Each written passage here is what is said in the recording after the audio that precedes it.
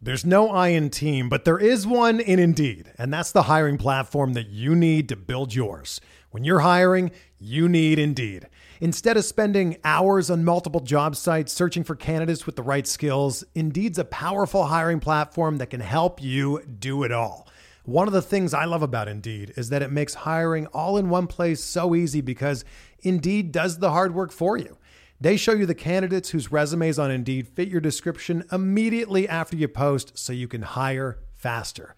Join more than 3 million businesses worldwide that use Indeed to hire great talent fast. Start hiring now with a $75 sponsored job credit to upgrade your job post at Indeed.com/Blue Wire Sports. Offer good for a limited time. Claim your $75 credit now at Indeed.com/Blue Wire Sports. That's Indeed.com/Blue Wire Sports, and support the show by saying that you heard it on this podcast. Indeed.com/Blue Wire Sports. Terms and conditions apply. Need to hire? You need Indeed. Before we get started with this episode of Benched with Bubba, I want to talk to you about Super Draft. Awesome new daily fantasy site. They got golf, football, baseball, the works. They'll have basketball. And it's not like your other daily sites. You play who you want. It's that simple. It's a multiplier-based format. No salary cap. So usually the more expensive the player, the less salary multiplier. Like Justin Verlander's 1x.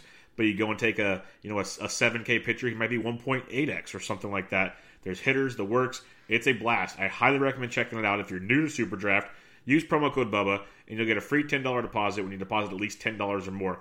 Go check out Super Draft in your app store. Use promo code Bubba. Join the fun. Join us in the Fantasy Sports DGen Slack chat. We're talking about it all the time. It's a blast. Dirework's been crushing it in baseball. Football's been going through week 1. Again, golf starting up this week with the Greenbrier. Come check it out. Super Draft, promo code Bubba. It is a ton of fun.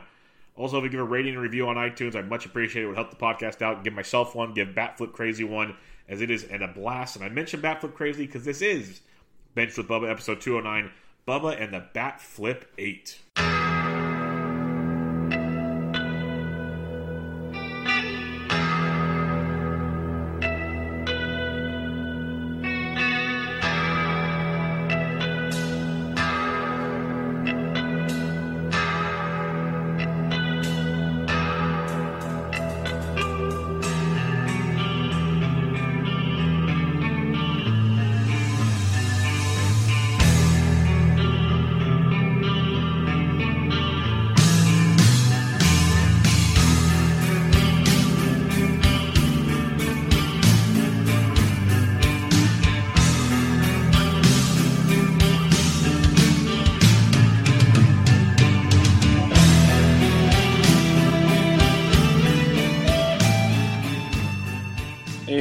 Welcome back, everybody, to Bubba and the Bat Flip, the 8th edition of Bubba and the Bat Flip. Talk more fantasy baseballs. We're 3 weeks away from the end of the baseball season. The fantasy baseball never stops over here on Bubba and the Bat Flip. You can check out myself on Twitter at BDentric and my co-host on this great endeavor. He's on Twitter at BatFlipCrazy. Toby, how are we doing on this Monday night? We're doing pretty good. You know, we're did you say 8 episodes in that we are now? Yeah, if my math is correct, it's 8 episodes. Wow, yes. We're 8 episodes. We're in our middle ages. You know, we're like, no, things are going pretty well. It's good to not have Mike Fiers in any leagues whatsoever. Man, that was brutal. I put out like an empathetic tweet that was like, oh man, it sucks to be a Mike Fiers owner. I'm sure, like, I don't have any shares, but 1 inning, 9 runs, 1K, no walks. It's not like he was walking guys on. They were just destroying him. And obviously, like, he's not the best pitcher in the world, but, you know, in most of the leagues that I play in, they're either 12 teams or 15 teams. Most of the leagues are 15 teams. And if you're a 15-teamer and it's weekly leagues and you have a 2-start week, even if it's the Astros and at the Rangers, like, that's not a terrible week, you know, in that deep of a league right now. Like, you're going after every 2-start starter that breathes. And so I had a little empathy, but apparently other folks are just kind of like, yeah, if you started him, it's your own problem. But I feel empathy for you, Mike Fiers owners. How about you, Bubba? How do you feel about it? I do feel empathy, but at the same time, like, I'm a Fiers fan. I wouldn't have started him this week. You throw Houston in the mix. The way they're hitting the ball, it's almost like going to Coors Field these days. Yeah. I get it if you need certain things, but if you have ratios are in jeopardy against Houston. Like, didn't you say at Texas? Texas team has been struggling of late, but in Arlington's always a dicey situation. So I get it if people used it. I get the logic behind it this late in the year.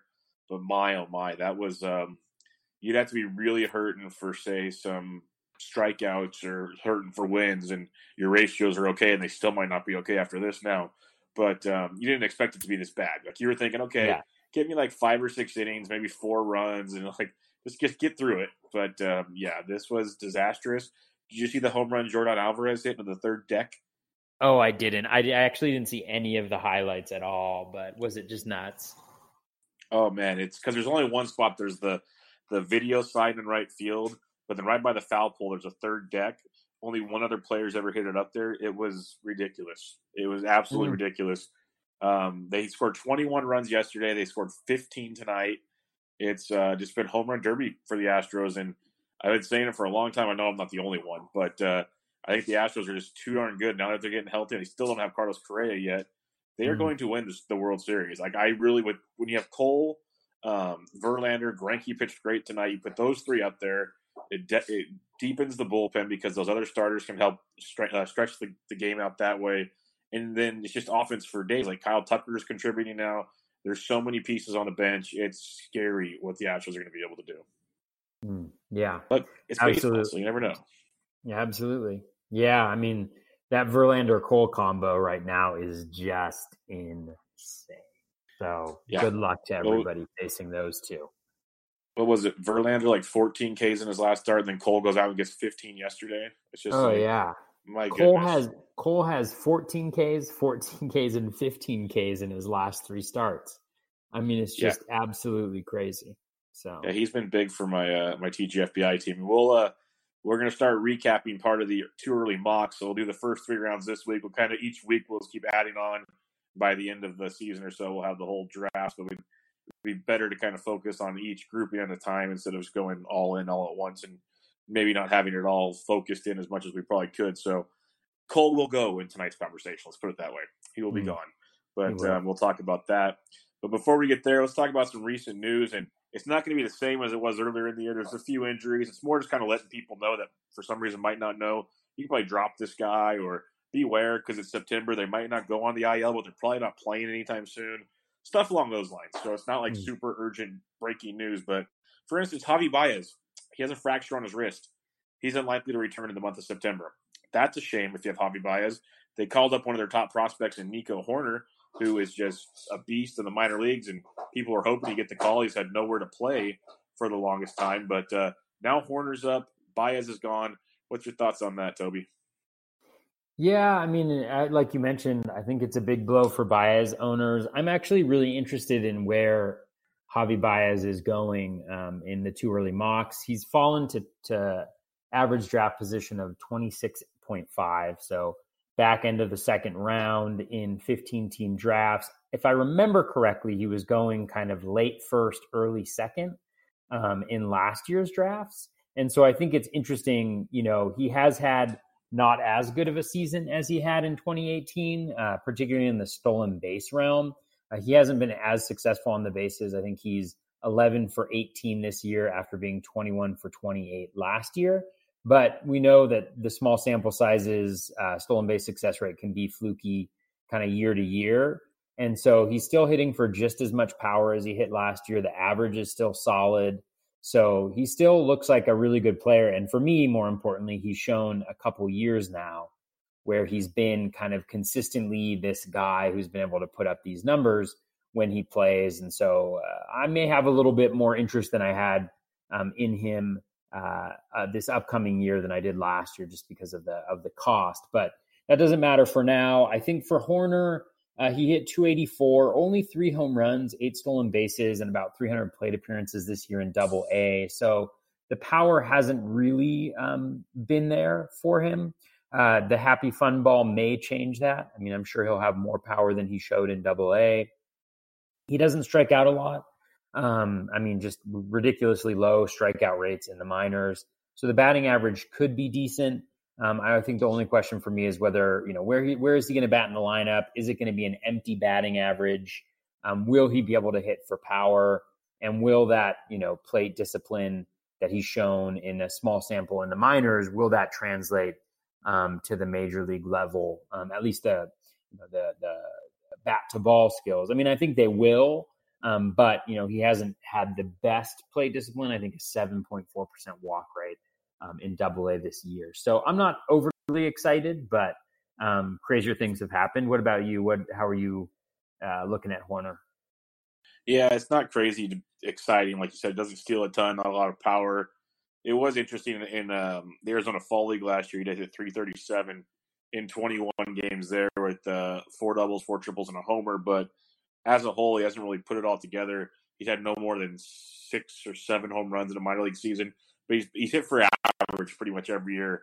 Like by end of the season, because like this year within rookie ball and Double-A, he's hitting 292. That's his lowest combined season.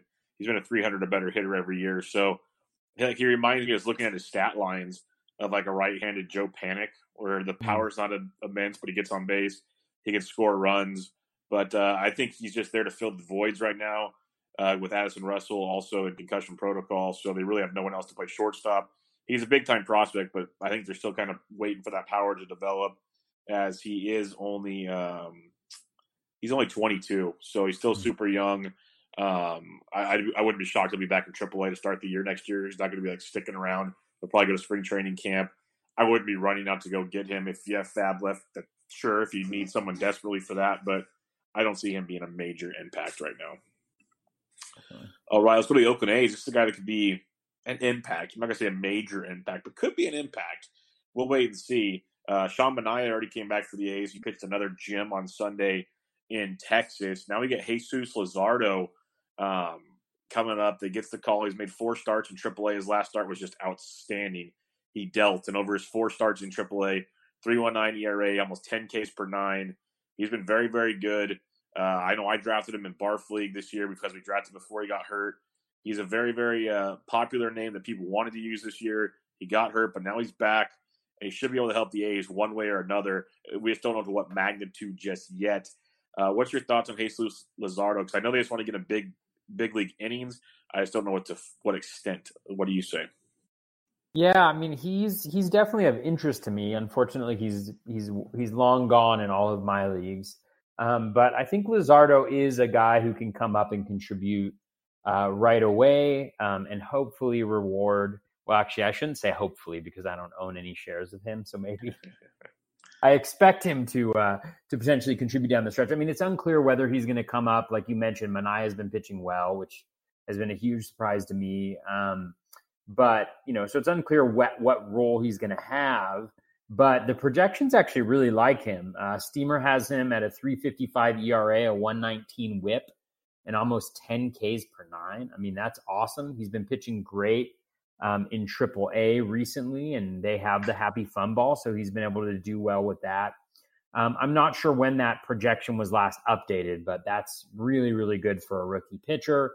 I think he's got everything that you want. He's got that great defense in Oakland. He's got cavernous Oakland Coliseum.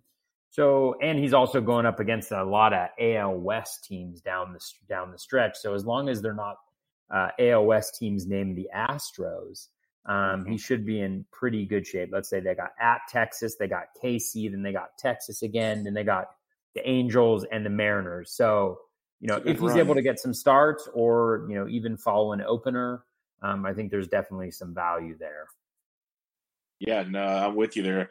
I'm curious. Is like what I thought they should have done all along when they were looking to bring them up is let Puck or Luzardo let them go half-half, like one open for the other type deal. That's what they were doing back in Stockton when they were both in the minors.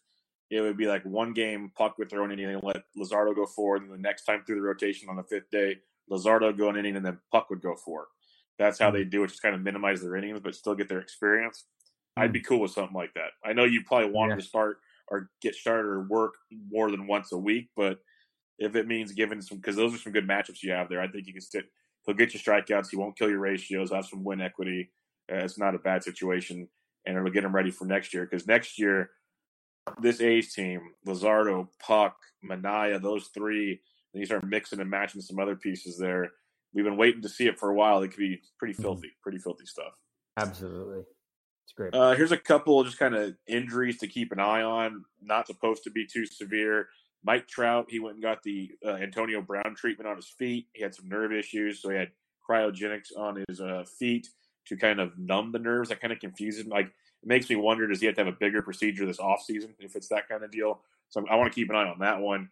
And then Max Kepler, I don't know about you. I know you're a Max Kepler owner like myself. I sat him for the first 4 days this week. I know he came back last time right away. But the fact this time he had an MRI, it came back clean. But to me, I feel like he's going to miss a game or two. I could be wrong, and it could suck and burn me. But Kepler's out for a couple days with a shoulder issue, and Trout with his foot issue. They're going to be back sooner than later, but just something for people to keep an eye on. If you're in leagues, you might not have them off and on for a while. Yeah, definitely. Kepler's been weird recently just because, and it might have been the shoulder all along, but I feel like he's been removed from like 2 or 3 games early just for precautionary purposes. Like, he just doesn't seem like he's right. And like you mentioned, I do own him a lot of places. He was one of my favorite guys coming into the season. And, a lot of times I don't actually check up on how they're doing, but I feel like he's been struggling a lot recently. Like, the power has been at 234 in the second half.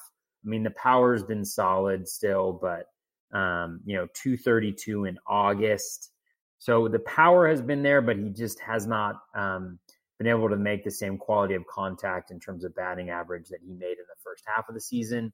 So, yeah, like you mentioned, Kepler is more of a concern for me. I did not start him in, I think, any of the leagues where I own him, unless I was forced to because I didn't have another outfielder or something. And I would be surprised if they pushed him. I think for both Trout and Kepler, like Trout's issue, the latest note that I saw on Fangraphs is that he's expected to be back at the earliest on Wednesday. So he could be back. But like you mentioned, there's just not a lot to play for either of these teams. The Angels are well out of contention. The Twins, they are, I think, like 6 or 5.5 games up, which doesn't sound like a ton, but with only 21 games left, that is a huge lead. They're hemorrhaging via injuries and suspensions, which we'll get to in a little bit. But, still, I think they're going to be cautious with him until they need to put him in. So I agree, kind of not putting him in biweekly change leagues this week or even weekly leagues this week. And then I think don't be afraid to drop him if he's not back in the lineup the next fab period because, yes, he can provide some home runs and some power, but he just hasn't looked as good recently. I think one of the challenges for me as somebody who also owns a lot of Jake Cave, because of Kepler's injuries and because he's just been crushing the ball recently, he's also been injured. And so there's just, there's not like there's not even a replacement within the team that I see as kind of the clear guy to take over Kepler's role. And so for that reason, it's just a little bit of a mess from a fantasy perspective. Yep, definitely no fun. I think most leagues, it's been the last couple of years playing in NFBC style formats. The biweekly roster moves, I don't think there's any better way to play. I really don't. Yeah. You don't have to worry about daily, but you still get the luxury. If guys are hurt, you can kind of wait around and do stuff like that. I think it's the best way to play. It's crazy good. Definitely. I mean, it's all about matchups, right? It's like you get to choose which series your guys play and which ones they don't, and you have to make decisions about lefty versus righty splits and platoons. I think it's a really strategic way to play. I agree. And it changes the way that you do fab and all kinds of deals like that. Like I think it's pretty awesome. It adds a whole nother element to the strategy of the game. So big fan of that. Let's go to the Seattle Mariners. 2 more guys get called up. Not really, to me, major impacts, kind of like the Nico Horner deal. They're high prospects. You're going to hear about them a lot. Kyle Lewis, outfield stud. He hasn't really put it together in any real minor league years since his first couple of years in rookie ball and low A. But the last couple of years, he's kind of been dinking and dunking around. Nothing crazy. I guess they want to get his feet wet in the big, see how he does before he goes to spring training this next year. And then pitcher Justin Dunn, one of the top pieces they got outside of obviously Jarrett Kelenic from the Mets. He was Dunn's the pitcher that they're pretty pumped on getting. I believe he was a first-round pick last year. Kelenic was this year. Dunn was last year. So those 2 guys will be coming up with the Mariners, but for me, it's nothing major. What about you? Yeah, we have some breaking news, Bubba. Uh-oh. Nico Horner, triple to left. Oh, Nick so he's got 2 or 3. Castellanos and Victor Caratini score 2 RBIs already for Nico Horner. So he's got 2 or 3 hits now. And he scored a couple times. 2 hits. Look at that. 2 hits and a triple. My God, I was totally wrong. I'd like to change my analysis from earlier. This isn't recency bias. It's new information.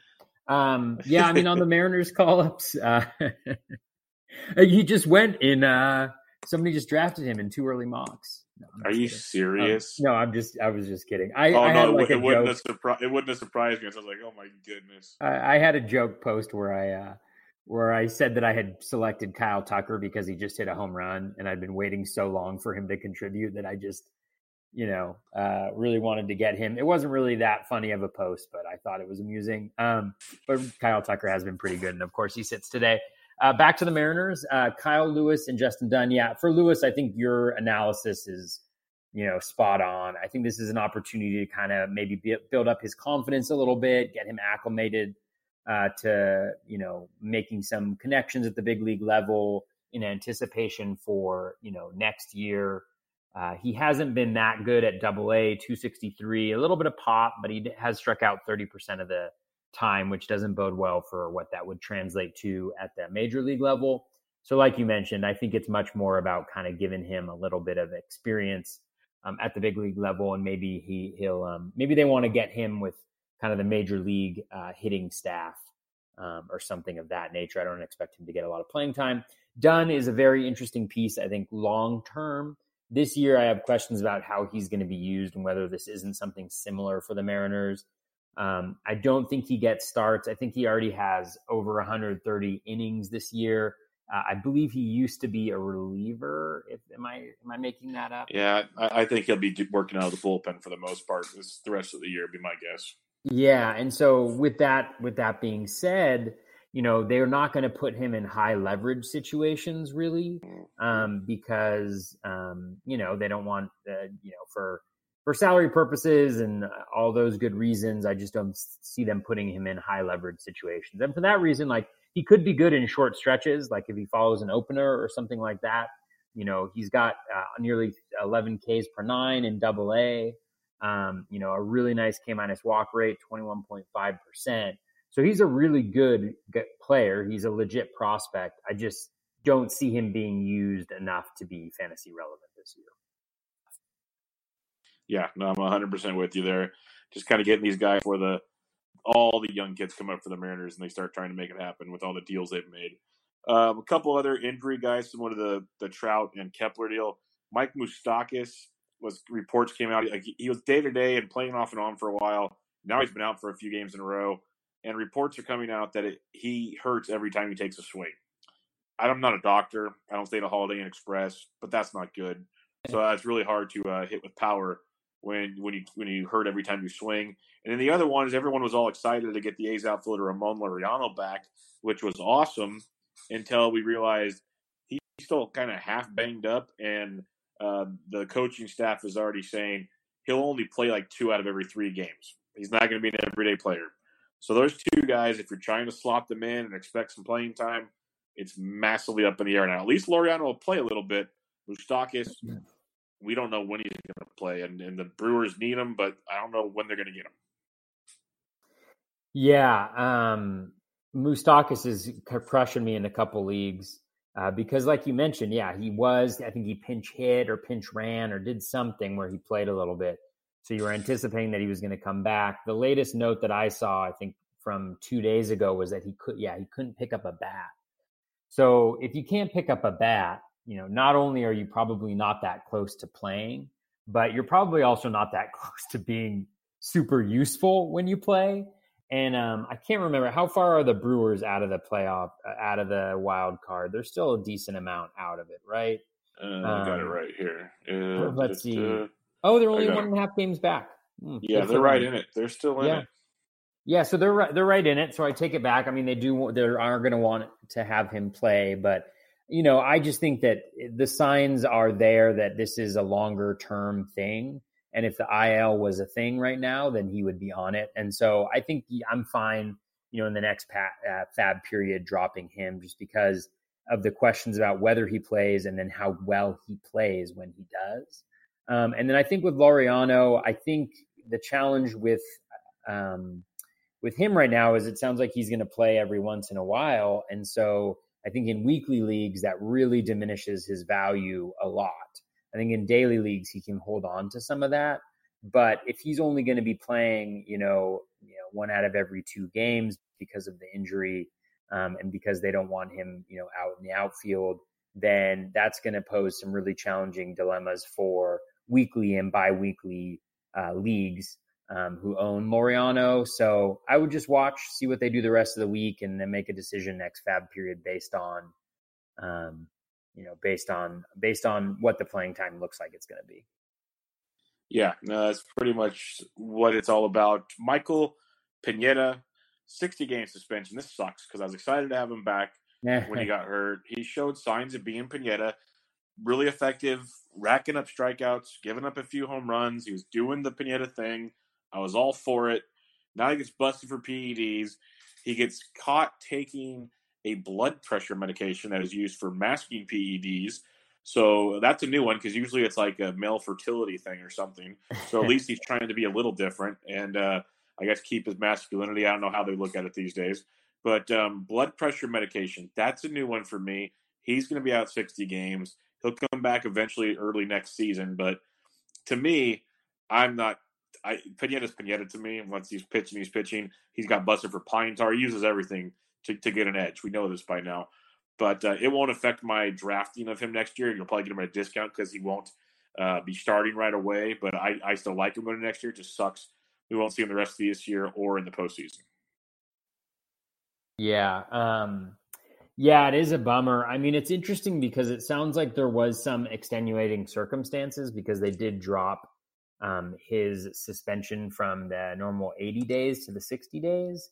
And like you mentioned, it was Justin, our buddy Justin Mason, who actually I saw pointed out that whatever the drug is one of the most frequently used high blood pressure medications. So, if that's what it was, then, it's a bummer, but you're a professional athlete. You need to be looking at what's going into your body and what's on the banned substance list. So I don't, I have a little bit of sympathy if it was something related to blood pressure, but yeah, like you mentioned, I mean, it could be a buying opportunity. He's likely to drop a lot in drafts. I imagine he'll go pretty deep in drafts, missing the first month or so of the season, but the Twins are good. The AL Central will be a little bit better next year, but probably still not one of the best divisions. And so I think, he could be worth a little something there. And then for the Twins, like we've talked about with Kepler, like the injuries and the suspensions are just building up. And they're going to go into the playoffs, assuming that they make the playoffs, which I think is a fairly done deal at this point in time. They're going to win the division potentially, and then go into a series against, the Yankees or the Astros with Jose Barrios and Jake Odorizzi as their 1-2. And nothing after that. So that's tough. It's tough for them because they've been so good this year. They've been such a good story, and it seems to be going south pretty quickly here. Yeah, it sucks. I was big on the Twins coming into the year, and they're losing all the weapons that I loved for them to have. And it's going to be real rough. Like you said, Gibson's hurt, and all these – they just can't keep anybody healthy offensively or pitching, and it's really killing chances here. And it'd be great if Barrios could find that ace form going into the postseason, but I'd love to know what's going on there. That's a deeper dive that's out of my realm because I'm not a pitching guru, but I'd love to see Sporer and Pollock take a fireside chat and explain to me what the heck happened to Jose Barrios. That's a big a big one I'd like to hear, but maybe that's an off-season deal for them. Tampa Bay Rays, Tyler Glasnow, a guy that was carrying fantasy teams earlier in the year, got hurt with a forearm and injury, was out for quite some time. He only made 8 starts before he got hurt, but he was still great in those 8 starts. Came back, pitched 2 innings, 1 hit, 2 earned, 2 walks, 5 strikeouts in those 2 innings. He had 1 home run. It's going to be kind of that little deal, 2 to 3 inning opener type stuff to kind of just get him some more innings, get that arm built up to go into the off season, not the postseason. Well, maybe they might sneak in. We'll see. But they're trying to get him ready just in case they get into the postseason. But what's your thoughts on Glasnow? Like, if I own him, I'm excited. If he's available on the waiver wire, are you trying to get him? What's your thought on Glasnow? Yeah, I think it's more he's got more value from like a real baseball perspective. Like you mentioned, that's what the Rays' focus is.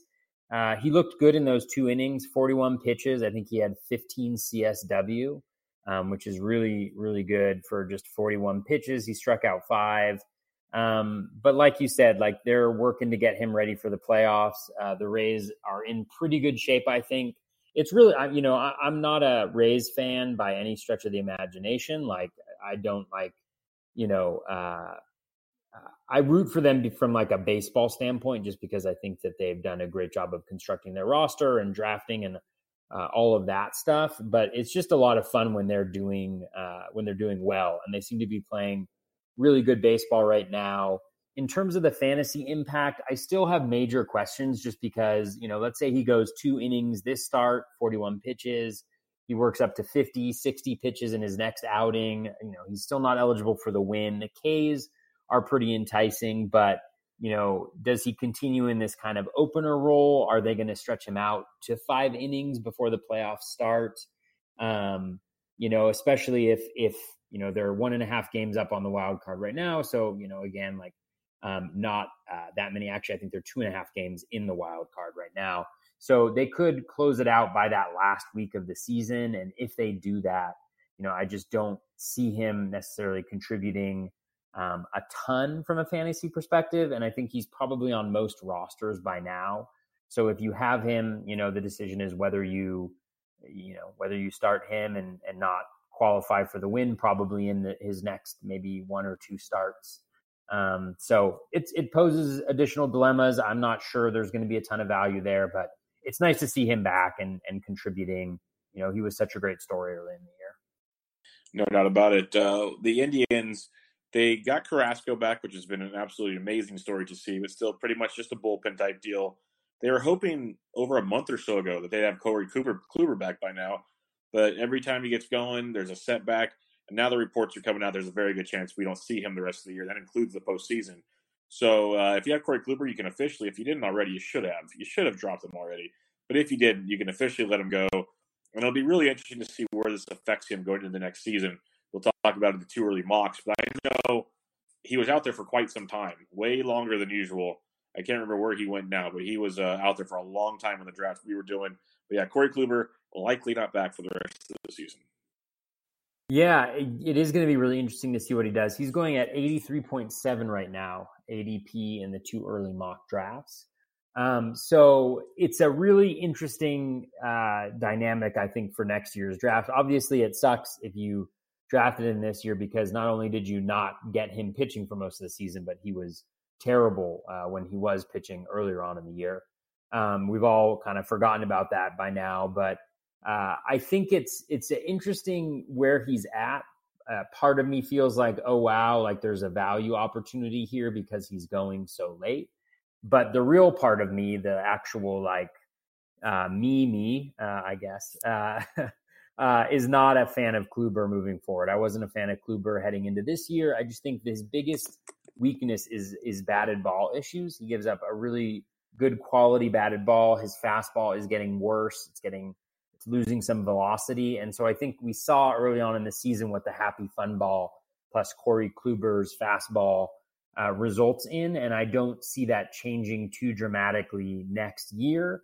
I'll change that opinion if I see his velocity back up next year in spring training, maybe. But I think even in that kind of 80-ish range of the draft, I still don't think I'm that interested in Kluber. Glass now is going right after him. Darvish, even Bumgarner, Sonny Gray, Robbie Ray's looked really good when he's been healthy, since the beginning of the season. Hyunjin Ryu, there's a lot of guys that I'd rather take a chance on that are going in a similar area. But, so it is going to be really interesting to see what happens though next year. But for this year, like you mentioned, you can just release all your bad Corey Kluber feelings. Yeah, no, I haven't been a Corey Kluber guy the last few years. I didn't own him this year. Like I said, I kept watching him just fall in the 2 early mocks. Took many guys other than Corey Kluber, usually bats when he was still sitting there. Mm-hmm. So he be gone, and I don't know if I'm going to own any. Well, I will own some Indians. Bieber, all of a sudden, I'm a believer.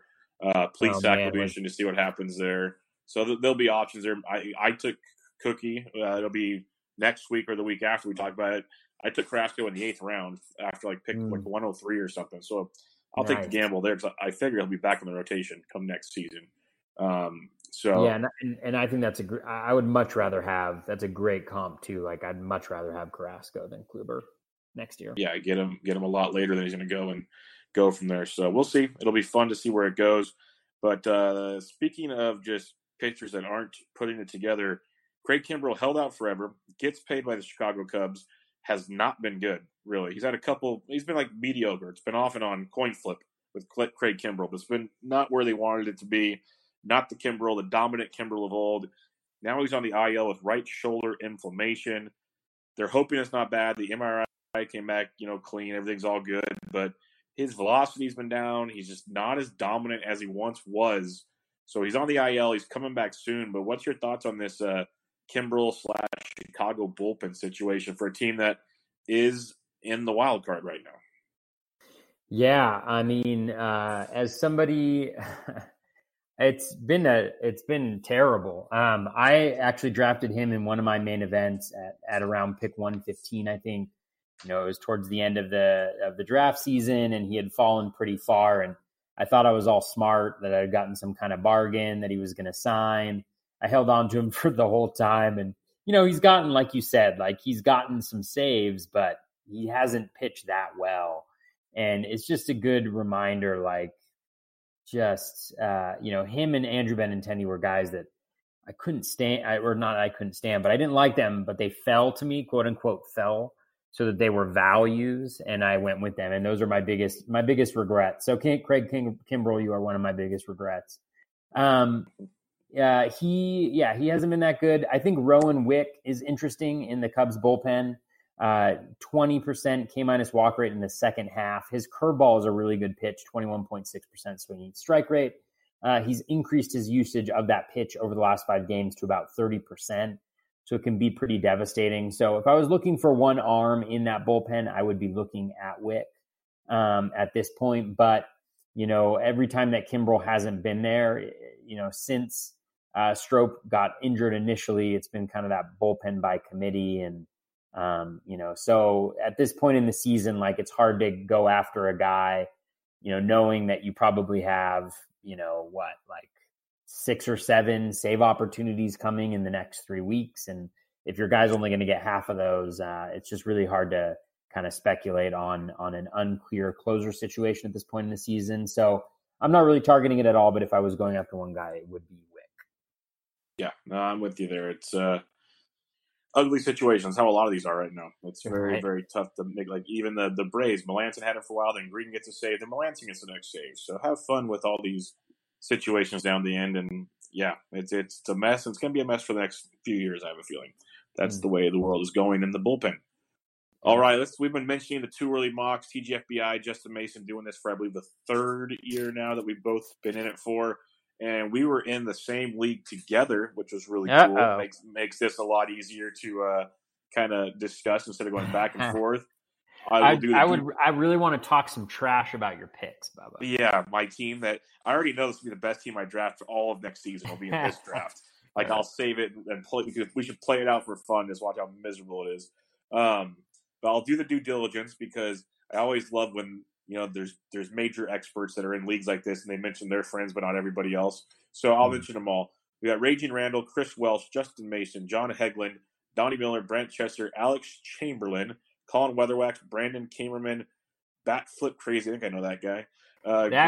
Is skeptical. He's suspect. First pick was Justin Verlander, guys. Oh, man. We'll get to that in a minute. 37-year-old starting pitcher. Yeah, who does that? Really, who does that? But Greg Blankenship, Smata, myself, Stevie Yo, and Matt Thompson. Really, really great group of drafters, as you'd expect all of these to be. But we got a loaded. If this was our TGFBI league, I'd be scared. I'm just gonna put it that way. I'd be like, oh boy, this is not good. But that's how all these leagues are when you really break it all down. We'll go round by round. I'll read off the first round, and then I'll kind of ask some questions. You can go ask me questions, whatever. We'll spend about a half hour or so on these 3 rounds, just kind of going back and forth on our thoughts on maybe you guys went early, maybe they didn't. Just kind of fun conversations on these deals because it's really cool from the early looks that it's like last year's draft, Toby. Everyone was talking about how deep it was. Like the first 3 rounds are really solid. Like we're going 4, almost 5 rounds where it's just pitch or hitting for days. Pitching's going early. It's been really cool to kind of see how it works.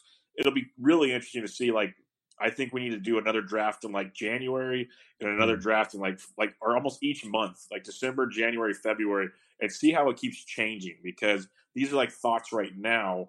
But where are these thoughts going to be as we start doing like our positional rankings and start doing all those things and really getting a base for where we want to go into drafts next year? I know for a fact, you know for a fact, what we see now will be close, but there will be some variation that can be very interesting when all is said and done because eventually you start listening to the masses and you start changing your mind as much as you shouldn't. Eventually, ask people what Clay Link did. Jose Ramirez, people, it happened. It really did. So little things like that will take place. You know, Toby will probably have 70 awesome tweets about some X stats that'll make me go, oh, no, I don't want that guy.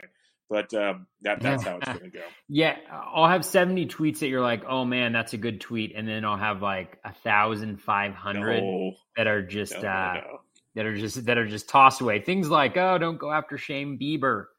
It's a trap. Hey, I think one of our fun episodes should be when the season's over. Like we'll do what no one else does. We will do just an episode on all the players we got wrong. Oh, that would be awesome.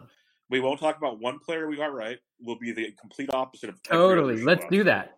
Okay, I've been the first to stand on the mountain and say I've been the first to say I was wrong on Cody Bellinger. I've said that since like the end of April. Like I'll confess all of these. So I think that'd be a fun show. Yeah, I think that'll be fun. If you're not learning when you're playing, get on the calendar. Yeah, if you're not learning fantasy baseball, then you're playing it wrong. You got to learn from your mistakes because that's like when you say there's 70 good ones with 1,000 bad ones. Well, you have to 1,000 bad ones isn't even that bad if you think about it because you got to keep trying to find the edge, and there's gonna be a lot of look at every great science. Look at Einstein. Guess how many wrong things he had probably. So that's just the way of the world. But that's another rabbit hole. Let's go to the first round. A black hole, if you will. Oh, I see what you did there. That was good. Well done. Thank you. Thank you. We got Acuna, Trout, Yelich, Bellinger, Betts. Freeman went 6 to Brent Chester. Cole was the first pitcher off the board at 7 to our buddy Alex Chamberlain. Then Lindor at 8. I like that pitch a lot for Weatherwax. I think that just shows how deep this is. Scherzer went 9. You took Verlander at 10. Story 11. I was wondering where Story would go in this mix. Smata took Buehler, 4 pitchers in the first round. I took Trey Turner at 13. Arenado went at 15. And Matt Thompson rounded out the first round with Bregman. So we had 4 pitchers in the first round, which is way different than the norm, but it kind of shows where we are. Before we go too deep into this, Toby, let's have the discussion that everyone's been having.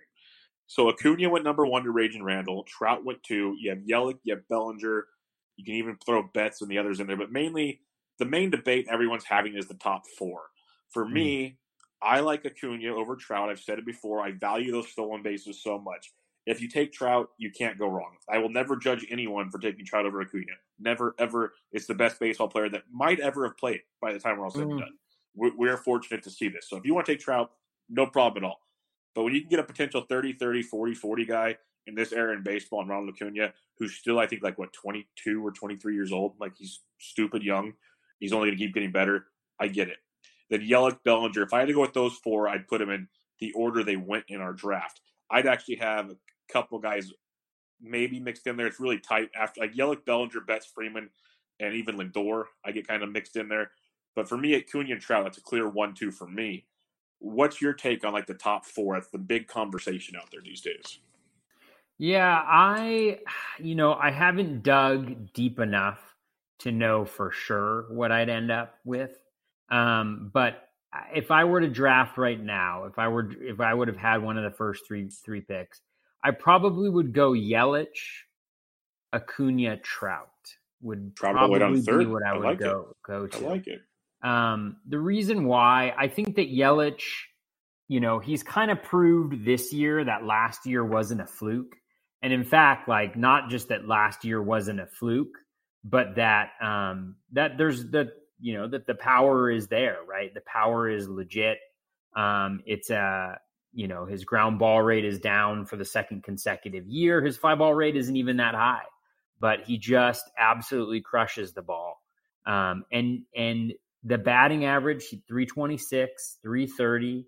He's got 2 consecutive years now of that elite batting average production. He's got 52 stolen bases over the last 2 years. So you talk about 30-30. I mean, he's not quite there, but he is there. He is there this year. 44 home runs, 30 stolen bases. So for me, the kind of the breaker is, I think Acuna and Yelich are the top 2, because I think the speed for Trout, I don't know if it's coming back. And as much as I love him hitting 50 home runs, this year, I think his batting average is under 300 as well. And again, batting average year to year is, there's some variance there. 291 this year, 312 last year, 306 the year before that, 315. But if you were to say, who do you think is going to have a higher batting average next year, Mike Trout or Christian Yelich, I would go with Christian Yelich. And so if you ask me who would have more stolen bases, Christian Yelich or Mike Trout, I would say Christian Yelich. Even for the home runs, it's close enough where that's not going to break the tie for me. I'm looking for batting average and for stolen bases at the top of the draft. And the 2 elite guys, when it comes to that, I mean, there's more elite guys, but the 2 guys that I really want are Acuna or Yelich. And I think it's Yelich, Acuna, and then Trout for me in that order. I like that. Because there's no argument you can really make there from your logic. It makes total sense to me. It kind of, the reason I like Acuna over Trout, you made your argument why you like Yelich over both, and it makes valid sense to me. With those 3, when you do NFBC, KDS, again, by the time you draft next year, this all could change. This is just, if you had the draft tomorrow, if you did KDS, do you want that first pick, or you go with saying, I'll take the third with whatever falls to me, that I get that wraparound pick sooner? Which of those top 3 do you want? It's a great question. I think I probably take 2 or 3 because I'm going to like having that starting pitcher there earlier on before the turn. I think there's a high likelihood that the player who has the first pick, regardless of who they choose, assuming it's a hitter, which I think is a good assumption to make, I think there's going to be quite a few people who go pitcher there. And so I don't want to be, I want to get in front of that, and I want to be able to have my pick of those pitchers. And I don't think there's enough difference between Acuna and Yelich. Yelich is obviously older, so maybe the curve's headed up, but maybe it's not headed as up as it is with Acuna, and he's just an incredible talent as well. So I'm not sad by getting him. So I might do second or third, like maybe 2, 3, then 1. And then I want the back end of the draft. I think I'd kind of do like maybe 15, 14, 13, somewhere in there, because I think just the guys that fall to you at that position. I actually love what you did in this draft. If I remember correctly, you went Trey Turner and then Jose Ramirez, right? I was very excited by that, yes. Yeah. I mean, I was very happy with that. Those were both guys I was hoping would fall. I think one of my main takeaways from this draft is that people were really smart. And by that, I mean, people agree with what I would do. That sounds terrible, but I was like, oh, I really hope Trey Turner or Jose Ramirez falls. They've had kind of quote unquote disappointing seasons, I think, in a lot of people's minds. But no, you picked up both of them really quickly. And then if you look at the ADP for all of the mock drafts, I think there's 6 of them so far. They're going 14 and they're the 14th and 15th players off the board right now, right? So yeah, they've fallen a little bit from last year, but not nearly as much as maybe you would have hoped. That recency bias would have impacted them. And so, that to me is a bad sign that there's going to be any value out there, right? Like Mookie Betts going number 4 overall I think he went 4 in our draft, 4 or 5. I think he went 5 in ours. 5 in ours, yeah. Yeah, he went 5 in our draft, but 4 in terms of ADP across the overall 6 drafts. I was like, oh, maybe Mookie will fall to 7, and it may be that the starting pitchers move up a little bit as we get closer to drafts, especially like in an NFBC format. That'll undoubtedly happen, especially with the depth of hitting that happens. But, for right now, it doesn't seem like any of the kind of quote unquote off seasons have really impacted the true value that people place on them, which I think is smart. Yeah, the next 4 bats that went off the board, it was Bellinger, Betts, Freeman, Lindor. Freeman went 6 overall, and that was like by far the most. That was Brant Chester that took him, and Brant's a very, very good player. I believe he's in the Champions League with you this season. Mm-hmm. When you look at Freddie Freeman, though, his ADP is a little like it's around 11.5, 12.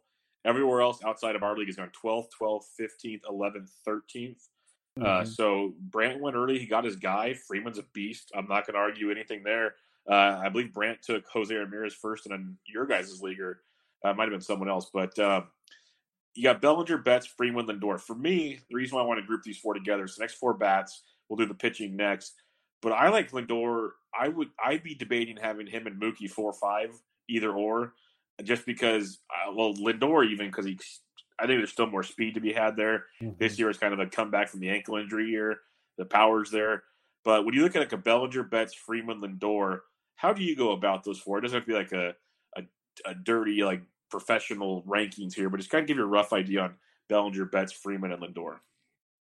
Bellinger, Betts, Freeman, and Lindor. I think Freeman is at the back end of that for me, solely because of what I mentioned. I mean, Freddie Freeman is having a great year.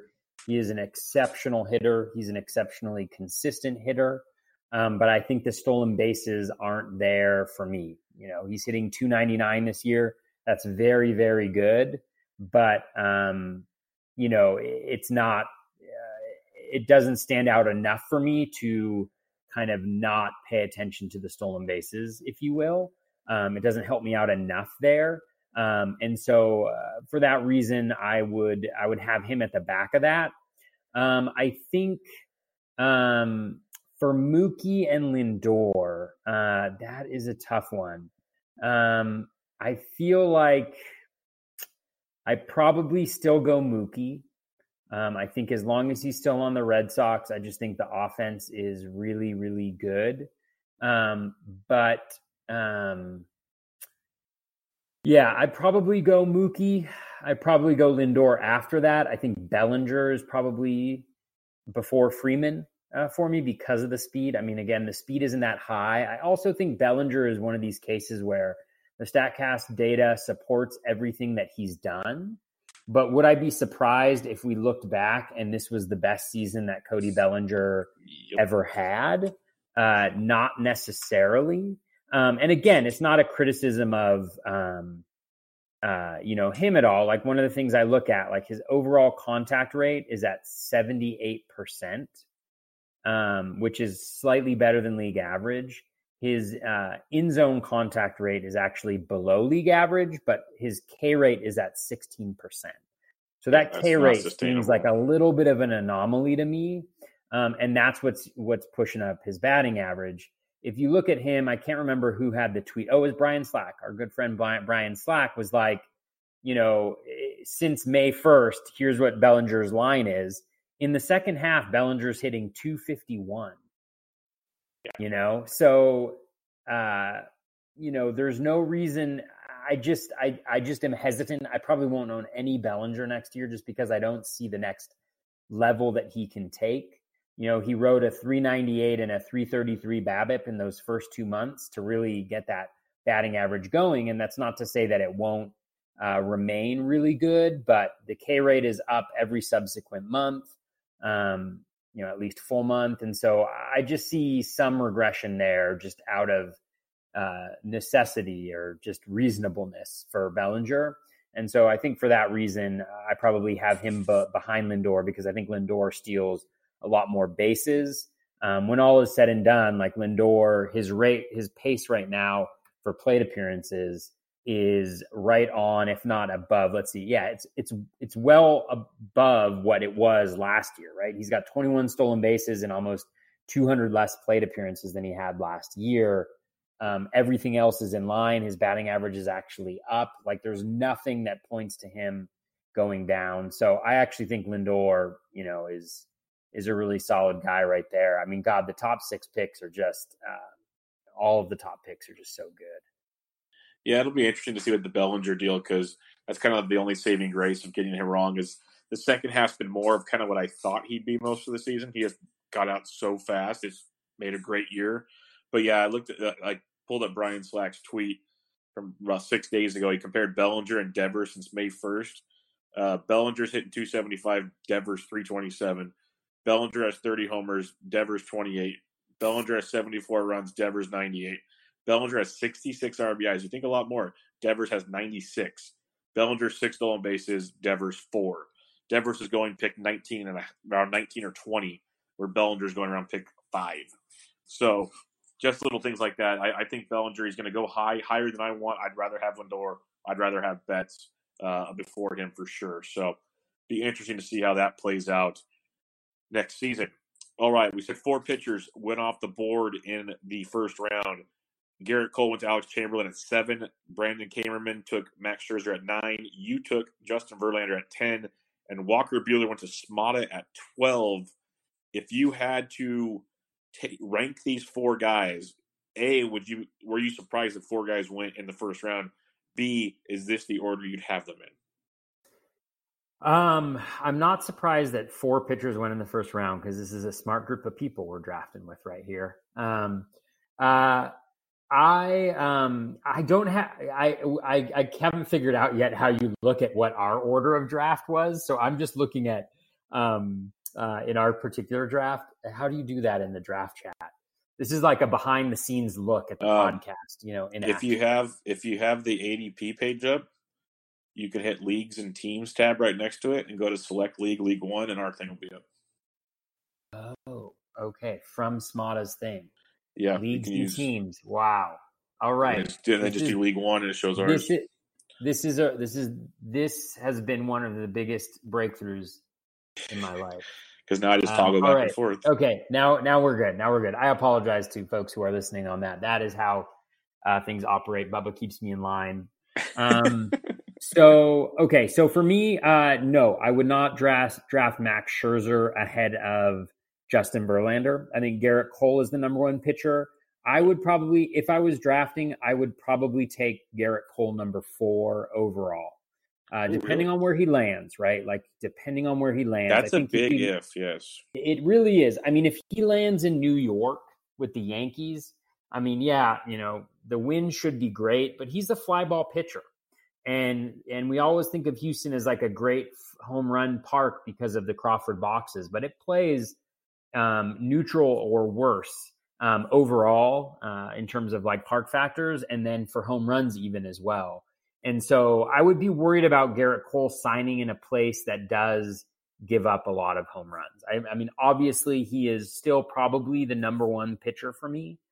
If he were to sign for like the Yankees, I would probably, I might swap him and Verlander. I know that sounds crazy. I mean, Cole has just been absolutely insane, but there's a huge difference in terms of the offensive quality in the AL East. There's a big park factor just from a home run perspective. For Cole, I'd have to dig a little bit deeper, but for right now, Cole is my number 1, and I would probably draft him after the top 3, just because I do think that, if he signs in a good situation, I think that I think he's amazing. Like, I just think what he's been doing this year has been incredible. And Verlander has been better overall. I think Verlander should win the Cy Young based on the numbers, but I think what Cole has done since his initial struggles this year, and I say struggles kind of like, for Cole, but I think Cole has just been absolutely, unhittable recently, like nearly unhittable. I guess Verlander has been unhittable, but that's a bad example. But yeah, I think Cole would be my number 1. Justin Verlander would be my number 2. Jacob deGrom would probably be my number 3. I would probably have Scherzer as 4. Again, like, Scherzer has pitched incredibly well this year when healthy. This is the 2nd consecutive year that he's had an IL stint, whereas Verlander has not. And so I just have to dive into things like velocity and things of that nature. But I think Verlander, the situation is better, and so that bumps him ahead of Scherzer. I think DeGrom has quietly done just an incredible job today. I think he had 13 Ks in 7 innings, 3 hits, 1 earned run. He's been everything that's been advertised, and he has like a decent BABIP and LOB and strand rate against him. So I'd probably go Cole, Verlander, DeGrom, Scherzer. I think Buehler's probably the pick after that. I think where I may be a little bit different than folks is I think Mike Clevenger I'm going to have pretty high up there. I think wait a minute. Outside of the injury. Wait a minute. Yeah. So I just want to get you before you keep going on that one. So the next few pitchers This is a dangerous segment, Bubba. This is a dangerous segment. This is fun. It's just that's why it's free flowing. If we don't get through 3 rounds, we'll pick it up next week. But it's good, just discussion for what's going on here. So you have Cole, Verlander, Scherzer, your 3, and then you would take Clevenger over Buehler, yes or no? So my top was Cole, Verlander, DeGrom, Scherzer. Those my bad. Okay. 4. Yeah. Then you take Clevenger over Buehler. Then it depends. I got to break them down. Okay. A little bit. I have to break them down a little bit more. I would say that they're very close to me. Okay. But I think Buehler's great. I think Buehler is really, really good. I think he's great. I think Clevenger is great. I think what Clevenger is doing this year is really good. Like when you look at his, Clevenger's K percentage this year is 35.6%. K minus walk rate is 27.4%. Obviously, Buehler struggled earlier this year. But when you look at his K minus walk rate, 25.1%. So similar, 6% lower on the K percentage, but better on the walk rate. The swinging strike rate is 3% lower for Buehler. Again, I'd have to look at the CSW there a little bit more. ERA is higher. Ks per 9, I think, is lower for Buehler. Division-wise, I think everybody in the West is getting slightly better, right? I expect the Padres to be better. I expect the Diamondbacks to be better. I expect the Giants potentially, probably they're a year away. But, and then there's always Coors, right, that you have to deal with a couple times a year. So I think all in all, like I would probably lean to Clevenger. But I don't think it's going to be a massive gap. I think I'm just like praying that I get one of the top 3 and that Clevenger is available when the draft comes around to me. Yeah, the reason why I asked is because like Buehler went 12, but then DeGrom shocked to me, and you would have had him way up there ahead of that, which I don't disagree with. But then 29th was Sale, 30th was Bieber, 31st was Snell, and then 34 was Clevenger. So you would have, I'm assuming this is your answer, but you'd have Clevenger over Snell, Bieber, and Sale. Probably. Again, like I think the things that I'll be looking for is I think Bieber is really, really good. And so him and Clevenger would be an interesting debate since they're teammates. But I think Clevenger has been absolutely dominant. So has Bieber, again, like 31.1% K rate, 26% K minus walk rate. The swinging strike rate is up. So I'd want to see like how that was trending over the last 15 games. Like, is he where Clevenger was? So I'm kind of spitballing it, but I think there's a case to be made for Clevenger being, among those elite starting pitchers. Sale, I'd want to see the velocity during spring training where he was at there. Snell, I think, we probably saw his best season. We've probably seen his worst season now. I think he's probably somewhere in the middle there.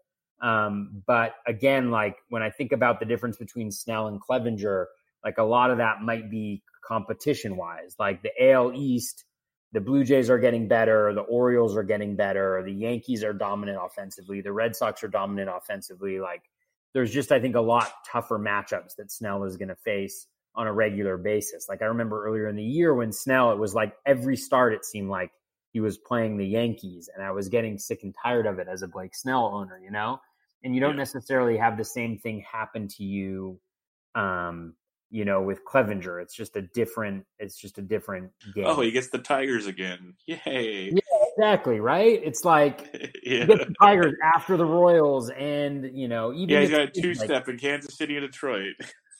Totally. So, it's like Snell. Yeah, he faced the Yankees 4 times so far already this year. So like I'm just trying to avoid that type of stuff. And so, I think when it comes down to it, what I'm hoping for, right? Like I'm probably not going to reach and get Clevenger, around pick like 20. But like, if I am drafting towards the top of the draft, I could see him being my number 1. And then when the draft comes back around, nabbing like a Giolito or a Flaherty or something like that. Again, I have to dive into the numbers, but yeah. Yeah, I'm going to look forward to the off season. We debate Flaherty versus Clevenger. I think that's going to be a fun one. But let's get into some more of the bats here. So after the big pitchers, you had Trevor Story went between Verlander and Buehler. But then it goes Trey Turner, Arenado, Braun. Then we have a few more hitters we'll go with here. Then Matt Thompson goes with Soto to match up with Bregman. Stevie O goes JD Martinez with his Arenado. I add Jose Ramirez to Trey Turner. And Smala, who had Buehler, gets Rafael Devers. What you're seeing here is you got third basemen and shortstops, a couple outfielders, some good speed guys, tons of power as we'd expect. Did any of these guys fall somewhere where you didn't expect them to fall? Because really, you could move these guys anywhere you want, but did any of them fall farther than you expected? No, not really. I think I was, like I mentioned, I was disappointed by your picks because I was hoping one of those guys was going to fall to me. I think that, my biggest thing heading into this draft, and it was the biggest thing heading into the last draft too. This last draft, I was pushing starting pitchers heavily, and I'm going to push starting pitchers heavily again. Like the 2A strategy has worked out pretty well for me so far. You're doing okay with that. So far. Yeah. I think, and I just think hitting is so deep. For me, like the benefit of taking a hitter at this point in the draft is stolen bases and batting average.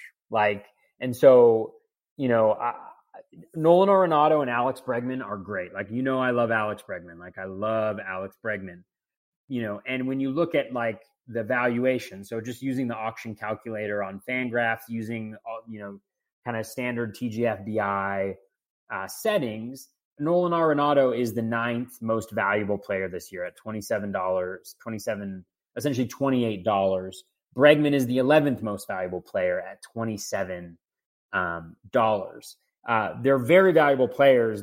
If they're healthy, they'll probably return that investment. But what I think is challenging is how do you build your team with enough stolen bases when you grab a guy like that, right? You could do a strategy where you grab Bregman and then, and Arenado initially, and then you maybe get stolen bases by grabbing hitters in the next 2 rounds as well, but then you're behind in pitching. So I just think there's a lot of questions around roster construction and how you make that happen when you grab an Arenado, a Bregman, a JD Martinez. For me, if I'm grabbing a hitter that early, I think what differentiates this group from the guys lower down in the draft is the speed and the batting average. And so those guys have some batting average benefit to them for sure, but the stolen bases is so hard to get without disrupting the balance of your team. And I think batting average in some ways is similarly difficult. But I do think that there's guys who are kind of available later who are maybe can help you out with batting average, whereas stolen bases dries up so quickly where you're not sacrificing home runs or batting average or counting stats, And so I think the value of getting a hitter at this point in the draft is that. I'll stop now so I don't just keep repeating myself. No. That was the whole reason with my Turner and Ramirez back to back. There is, I'd assume Jose is going to hit better like he did in the second half, and stolen base wise, I could be locking in 60 plus stolen bases, 70 plus stolen bases with those two. Turner does what Turner could do, and right there, then I hit about stolen bases, or at least just kind of get guys that are going to give me maybe 5 to 10 and just kind of go from there, not having to worry about it too much. And they even bring you some power. Like they're not hurting you in any one category, which I love with my early picks. So that's why I went those directions. Because yes, I'm a huge Rafael Devers fan. Fernando Tatis Jr., who you picked up next, was on my radar, but I already had Trey Turner, so that defeated that purpose. But yeah, that's kind of where I was going there. The next bats that went off the board, you took Tatis at 21, Rendon at 22, Judge at 23. Adalberto Mondesi went to Alex Chamberlain at 24. So Chamberlain goes Garrett Cole and Adalberto. Gets his ace and his speed, kind of like you did with Fernando Tatis and Justin Verlander. And then you got Starling Marte, Vlad Guerrero Jr., Xander Bogaerts, Whit Merrifield to round out the hitting before our final two picks of the second round. So again, you got Merrifield for steals. You got Marte, who I'm glad he creeped up all the way to the second round, who usually falls for days. Yep. He gets you steals, homers, and everything. So that shows you how sharp this group is.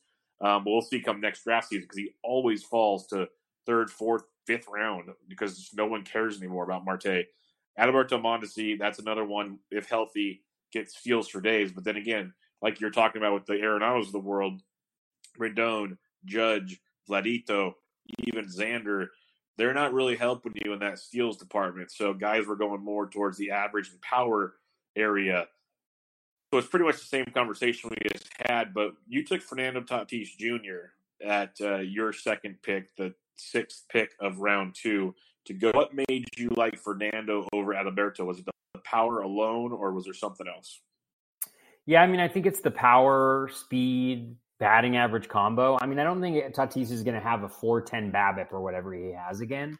But when you look at what he was doing, I mean, I was blown away when I actually dove into, I think he was on pace for like 30. I tweeted about it. It was like 36 home runs and 25 stolen bases, like his 600 plate appearance pace. And obviously extrapolating stats is what it is, but this is a 20-year-old guy who theoretically, I mean, we've seen it with other young players who have come up and had success, like Acuna, right? He took a step forward this year.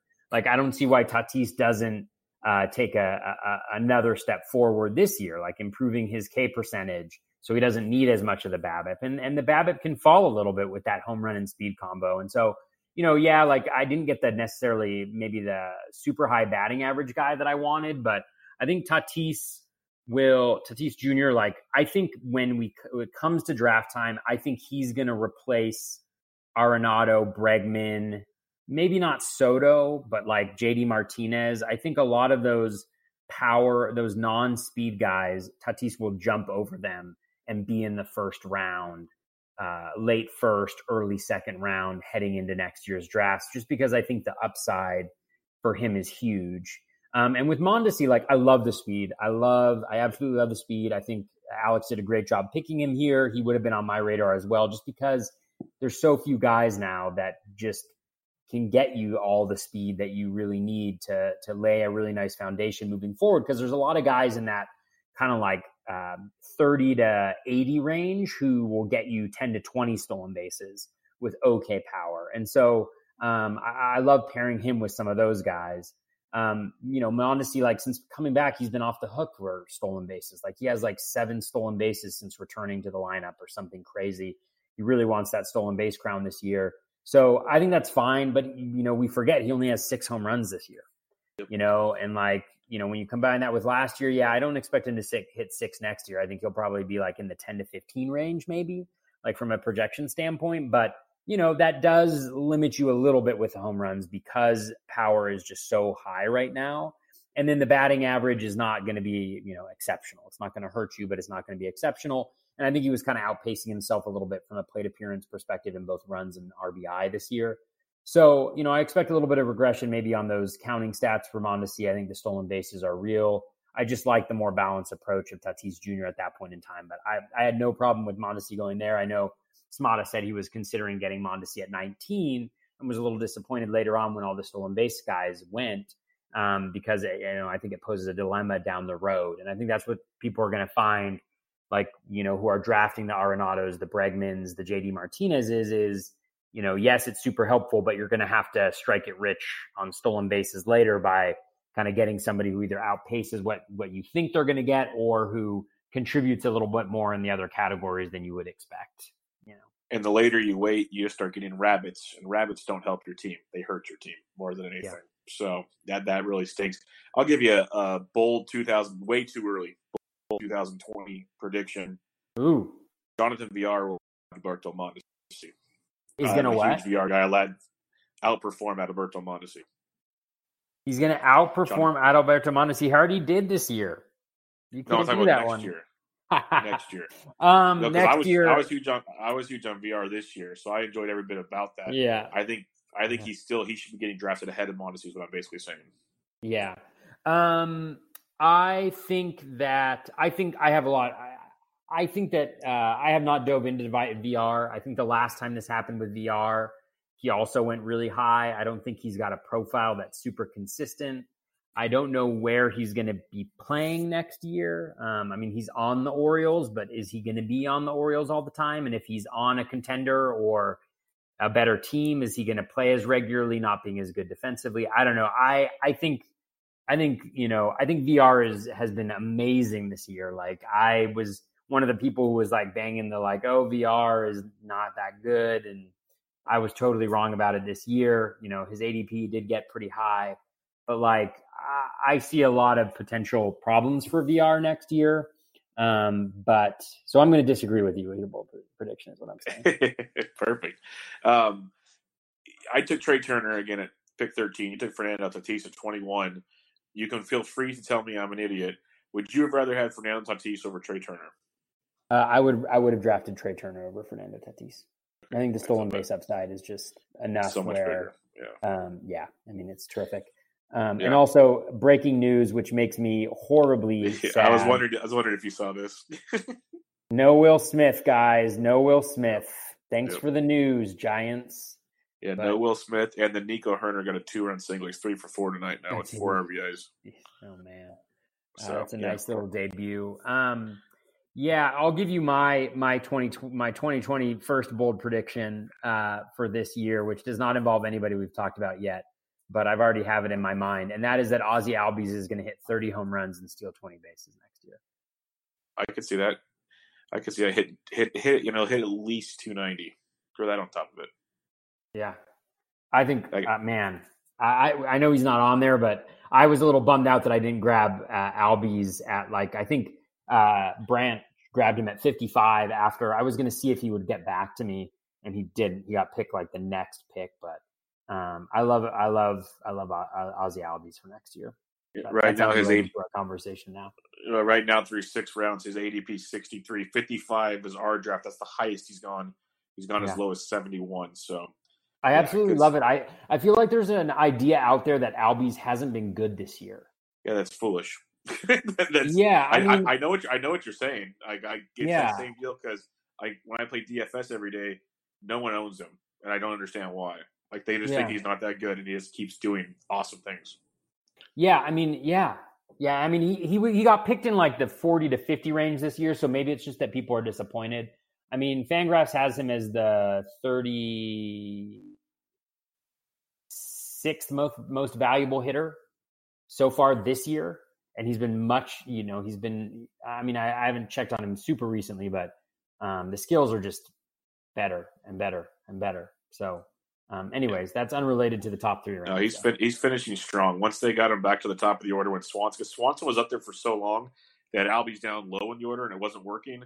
Swanson got hurt. They moved Albies up top. Albies started crushing it. Once Swanson got healthy, they left Albies up there, and it's just been pretty smooth sailing since then. It's been pretty good to see. The last picks we'll talk about today, we'll wrap up round 2. Chris Welsh gets Chris Sale to match up with his Mike Trout. Raging Randall gets Shane Bieber. We'll give him his next pick, and Blake Snell. So he finishes round 2 with Bieber, starts round 3 with Snell to go with his Ronald Acuna. I'm assuming this is where you would have gone pitching. Not maybe you would have gone Clevenger or whoever, but you would have gone pitching if you took one of the studs up top. Am I right? If I took one of the studs up top. So what Raging Randall did, I don't know if it would have been the exact same pitchers necessarily, but I think, the way that both of them did it, I think you're probably going to be able to get Sale a little bit later, although I don't know. I just don't know. Sale was dominant at points in time this year. So I think what both of them did, like, you obviously have to get a pitcher coming back the other way, at least one. Or you don't have to, I guess, but you probably should. And then I would probably do the double tap on the pitchers at that point in the draft. I'd have to look a little bit more clearly at what would be available to me at pick. What would it be at that point? 60. So I'd have to look a little bit more about like what would be available around then. But I feel like there would be, some Victor Robles love, some other guys like that who would be around kind of your 5 category contributors who I could get going there. So I would feel pretty comfortable going starting pitcher right there. Like, I mean, having a Shane Bieber, Mike Clevenger double tap right there. I mean, that is potentially the thing of dreams. So yeah, but I like what both of them did in that particular case. And I think Altuve's been great since he's been healthy. And so I don't see a reason why he's not going to be a really great, contributor next year too. So you talked about Randall taking pitcher. Like if you go to the ADP to around 60 right now, you have Suarez, Eugenio Suarez, Keston Hiura, Tommy Pham, Gallo, Albies, Josh Bell. Those guys are all there. But if he would have gone pitcher hitter, say at the turn there around 30, he takes a bat like Jordan Alvarez, Altuve, Ketel Marte, something along those lines, even a Johnny Villar to get some steals. Then he could potentially have gotten Noah Syndergaard, Charlie Morton, or Zach Greinke. I know there's a lot of names just thrown out there. Do you like the idea of going pitcher hitter there and getting a Syndergaard, Morton, Greinke later on, hoping they're still there? Or are you rather going the pitcher and going after like a Suarez, a Hira, a Tommy Pham, something along those lines? Yeah, I'm looking at this. I'm double tapping pitchers at that coming back in the second and third round. Because Victor Robles is even going 68, Bo Bichette 68, Austin Meadows 70. So you can do some things. I just think that the hitting is just so deep, and so it depends on who falls, right? I mean, there could be like a incredible hitter that falls. Like, let's see, around 30, who are the hitters that are going around there? I actually think that's a part of the draft where I don't like the hitters as much. Like, I love Xander Bogaerts. I love Xander Bogaerts. He's a different proposition at, like 27, I think, than he is at 45-ish, where he was going last year. I think the thing with Bogaerts is he's not really stealing anymore. And what I fear with guys who don't steal is guys who steal and have good batting average. There's like a built-in floor there where even if they get injured, they still maintain some sort of value. Because, like, let's say you have like Fernando Tatis, and he gets injured like he did this year, and he only plays 400 plate appearances, but he hits 20 home runs and steals 15 bases. You replace him with like a league average guy who gets you maybe 3 stolen bases the rest of the way and 10 home runs the rest of the way. That's still a 30-18 pick. So you're not losing a lot. Whereas if one of the guys, the batting, like JD Martinez gets injured, you're not getting any stolen bases there. You're getting half of your home runs. You're getting like 20 home runs, and you're getting the average, but the replacement player is probably not going to help you that much with stolen bases or even potentially with home runs. So I just think that there's like a built-in floor that happens with those stolen base average guys, which doesn't exist. And again, they have a track record of being healthy, but it's just kind of a built-in insurance policy. So what I would be doing at that turn there, I would be double tapping pitchers and then just, love and get it. Like Anthony Rizzo at pick 60, like, he doesn't have, so Ozzie Albies, like, yes, he went 55 to Brant Chesser, but I'll make sure I'm not in Brant's league next year. I'll go Ozzie Albies right there and Victor Robles. Like, if I could start out with, oh my God, like I would die so nice. If I started out. Oh my God, I started out with Christian Yelich. I got Clevenger and Bieber at the turn, and then I got Victor Robles and Ozzie Albies right solid. There. How many stolen bases is that? That's 30 plus. Let's just give him 15 plus 20. That's like 65 stolen bases already. Home runs, that's 45 home runs. That's 20 home runs. That's 20 home runs. Like, that to me would be a nuts start. That would just be an insane way to start.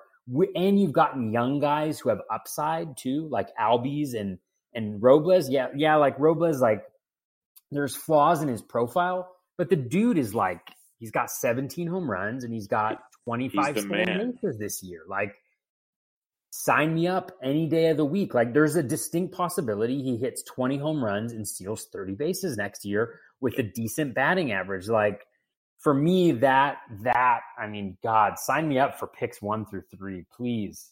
Please let me get one of those. It's not bad. We'll debate that when you see the rest of my draft. No, I'm just kidding. But yeah, no, it's a good way to go. There's definitely, I think one of the ends is the way to go because you can double tap your picks basically and really secure what you want without having to go with what the draft tells you have to take basically. So I like the ends a lot more. I don't mind going early on a guy to get my guys where if you're waiting in the middle and sometimes you're waiting, and watching these runs take place, that can get pretty rough. And you kind of get forced into taking something instead of doing what you want. So we'll see how that goes. But we'll come back and do some more TGFBI, too early box, all that good stuff next week. Let's recap the latest week in Fab per usual. I have 2, 4, 6, 8. I actually got 11 moves, but none of them really resonate worth anything. Like Justice Sheffield, because he has 2 starts, but not huge Justice Sheffield guy. Robert Duggar had 2 starts. That's why he got picked. Ronald Bolanos has pitched pretty well out of the bullpen. Brendan McKay got picked up, hoping they get some action out of him. I picked up Drew Verhagen off of your great words of wisdom, but I got him for $1. I dropped him, Bubba. It was a huge mistake. I don't know because I'm a foolish. No, don't say it. Don't say it. You're not. But you made me feel bad. I'm like, wait, why did you drop? I just picked him up. That's good. Yeah. But that's about it. There's really nothing that stood out. There's just a couple other moves, but nothing fancy this time of year. Not in my league at least. But you have a bunch of moves. What resonated with you? Yeah. So you want me to go over every single Fab move from the Champions League because there's 27 of them, just like I did last time, or are we going to not do that this time? I'd say go over which ones you think are important. So Gavin Lux was the big prize this year. This week, How obviously, much did he go for? He went for 42 in my league to Brant Chesser, but Brant is also he had the most Fab left. And so the runner-up bid was $3, but it was just kind of like, I think Brant saw who the second place, how much money the second place guy had and went hard for him. So I got Lux in a couple places. I actually got him in one of my main events where I'm in second place right now, 16th overall, for like $3, just because everybody's so low on Fab right now. And I had nearly the most Fab heading into this week. But the challenge with Lux is that he's not supposed to start against lefties. And so he's got the Orioles this week, which is great, but there's 2 lefties going. So he's probably only going to play 1 game. Then he's got 3 righties at the weekend, but 2 of them are Noah Syndergaard and Jacob deGrom. Now, Lux has not played well so far, but the underlying skills are great. Like, he's striking out 17% of the time, 13% walk rate. The contact is right around league average. The plate discipline is super elite. Hard hit rate's at 50%. I haven't looked at his StatCast metrics, but I think he's going to be fine if he gets playing time. I think down the stretch, hopefully he gets more right-handed batters, or else they leave him in against lefties just to kind of give him a little bit more exposure. So that was obviously a big one. Alex Young was available. I feel like you picked up Alex Young maybe in our Barf League. I might have. I made a bunch of moves in Barf. Yeah, he had that great start against the Reds where he struck out 12. He's got a decent matchup this week. I think he's got the Mets. He's at the Mets, but then he's got a 2-start week that's pretty nice. I think one of them is against like St. Louis, but then one of them is against San Diego or something like that. I picked up Nick Anderson for $7, runner-up bid of $1. I was very pleased to do that just because there's a little bit of a battle going on for wins, but there's a big battle going on for WHIP and ERA right now. I think I'm in first place in both of those, but Nick Anderson will help, and then I'm hoping maybe he can scrounge like 2 wins the rest of the season. He actually had 8 Ks, I think, last week in his 3 outings that he had. He struck out 4 and 1 and a third. I think he's just on a ridiculous roll right now, and the Rays have a great schedule. Moving forward. Justice Sheffield for $4. Rich Hill went for $4. Robinson Cano went for $3. I dropped Drew Verhagen. He's going to be the post opener against the Orioles this weekend, which is really, really nice. But it's just, I had him for the 2-tap this past week. He's been really good. I mean, he's pitched really well. I probably should have held on to him. I picked up Derek Rodriguez for him for $3 because I thought he was going to pitch against the Marlins, and now there's some questions about whether he's going to be in the rotation still with Cueto joining, whether they're just going to push his start to Saturday. So I actually didn't even end up starting him, which kind of sucks. Vogelbach was available for $3. He's been terrible, but he's got 6 righties this week. I dropped Lurie Garcia, who has not been playing for the White Sox so far. There's a bunch of other ones. Mauricio Dubon went for 1. Brendan McKay went for 3 to Kenyatta Storin, who's in first place there. A lot of just strategic moves, like Dylan Moore pickup for the stolen bases there. But 27 moves all in all. Those were kind of the higher profile ones, but it's just it's an absolute battle right now in the Champions League. For an update, where are we at right now? So Kenyatta's in first with 114. I'm in second with 113. Then James Anderson at 107. Eddie Almaguer at 106.5. Clay Link at 105. All 5 of those guys are top 30 in the overall right now. So it's going to be a slugfest till the very end. Anybody in that group could win if somebody gets hot here down the stretch. So we'll see what ends up happening, but I hope it works out for me. Yeah, no, you're going to keep grinding on and get it. It's crazy how competitive that league is. It's good to see. League 2, which I'm involved in, Kenneth Lee's been running away with the league all year, but things have gotten interesting. He's got 118 points now, and Brock Ness Monsters got to 116 and a half right on him. And tight. I'm up to I was at 113 the other day. I'm at 109 right now. Nice. In third place. So it's you're fun. You're at 40th overall or something like that, right? Yeah, 41st right now. I've been grinding my booty off, but I'm out of fab dollars now. So we'll see how the last 3 weeks go. We now have 5 guys within top 52, which for a while that was not the case. So I know it's not top 30 like the champions, but I'll take it for this league as it's like I get people giving up, but man, it's a bummer watching some of these guys, some pretty big names, just kind of throwing the towel. Kind of disappointing, but I won't point too many fingers. But you can tell who they are if you want to go look online. League 2, pretty simple. But yeah, it'll be fun to see how it keeps going. I just hope I want to top 3 it. That's what I want. I battled back. I was so close to second, and I'm just kind of nervous now looking at my roster. Can it hang on for 3 weeks? We'll have to. Losing Kepler kind of sucks. It's really going to suck, but we'll see. It's baseball. But all right, any final thoughts as we head into one of the final weeks of the season? I just made a too early mock pick while you were talking about fab. Did you? I'm a 13th round pick, 13.13, the 180 something pick in the draft or whatever it was. I took J.D. Davis of the New York Mets. Ooh, nice pick. So pretty pumped on that. Before we recorded today, I just went through page after page. I have 88 players queued up right now. So because the Fantrax rankings have a lot of really good players hidden really deep. So it's very interesting. Yeah. Final thoughts? I know it's just been fun to do the too early mocks. Thanks to Justin for pulling those together again. It's been super interesting to be like, should I go this guy or this guy? I wonder how far this guy will fall. And then you make the pick, and then, the sharp folks in our league are just scooping folks up. Like I was thinking about Julio Arias. I think he's a really just nice went right for before next me. Year. Smada just got him. JD Davis was a guy, as well, who went. Daniel Murphy, again, has had a season that hasn't been the best season in the world for him, but has still been pretty good since that really slow start. So there's just all kinds of hitting value, I feel like, this year.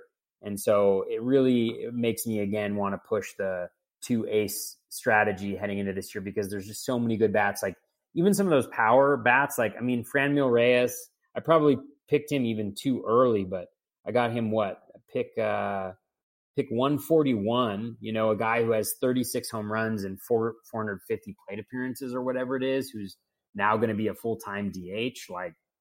Sign me up for that. So I really think home runs and that type of power profile is available later on in the draft. And so, hammer home those aces, those strong pitchers, get those stolen bases, get that average, because I think the other stuff is available.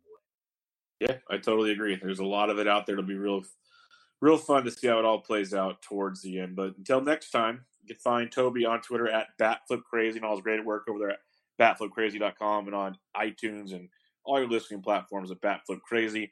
I'm on Twitter at BDentric, and you can find Bench with Bubba at all of your listening pleasures as well. But until next time, this was Bubba and Batflip Episode 8, Edition 8, whichever you prefer to call it. We'll catch you guys next time.